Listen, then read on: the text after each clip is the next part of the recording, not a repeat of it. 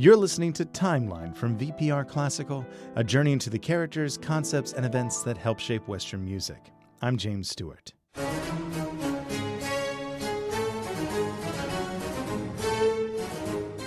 For the Bach family of Germany, music was a family business.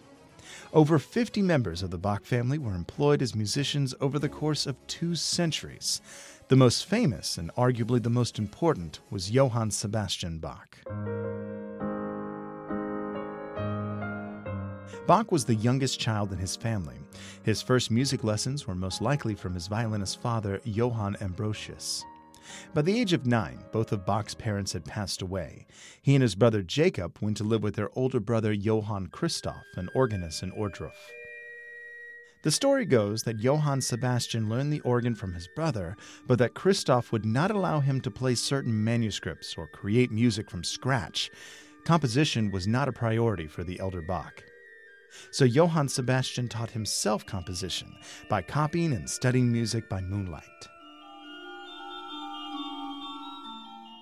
Bach spent his teenage years bouncing from town to town.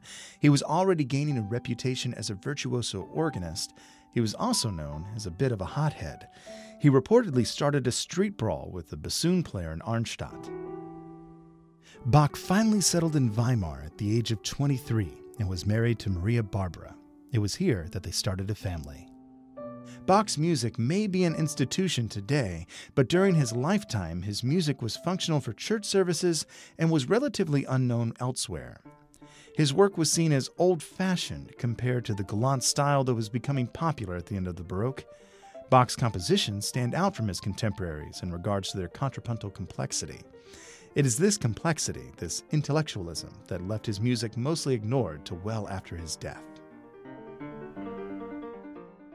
Bach left behind 2 Passions, over 300 church cantatas, numerous chorale harmonizations, and many instrumental works for large ensembles, chamber groups, and soloists. The sad fact is that a great deal of Bach's music is lost to us today, but Bach's influence continues. Mozart reportedly declared that Bach was a composer that he could finally learn from. Beethoven called Bach the progenitor of harmony. Felix Mendelssohn was such a champion of J.S. Bach's work that he set off a Bach revival in the mid-19th century that is greatly responsible for the popularity of Bach's music today. Find out more about J.S. Bach and his family in further episodes and follow the timeline at vpr.net/classical.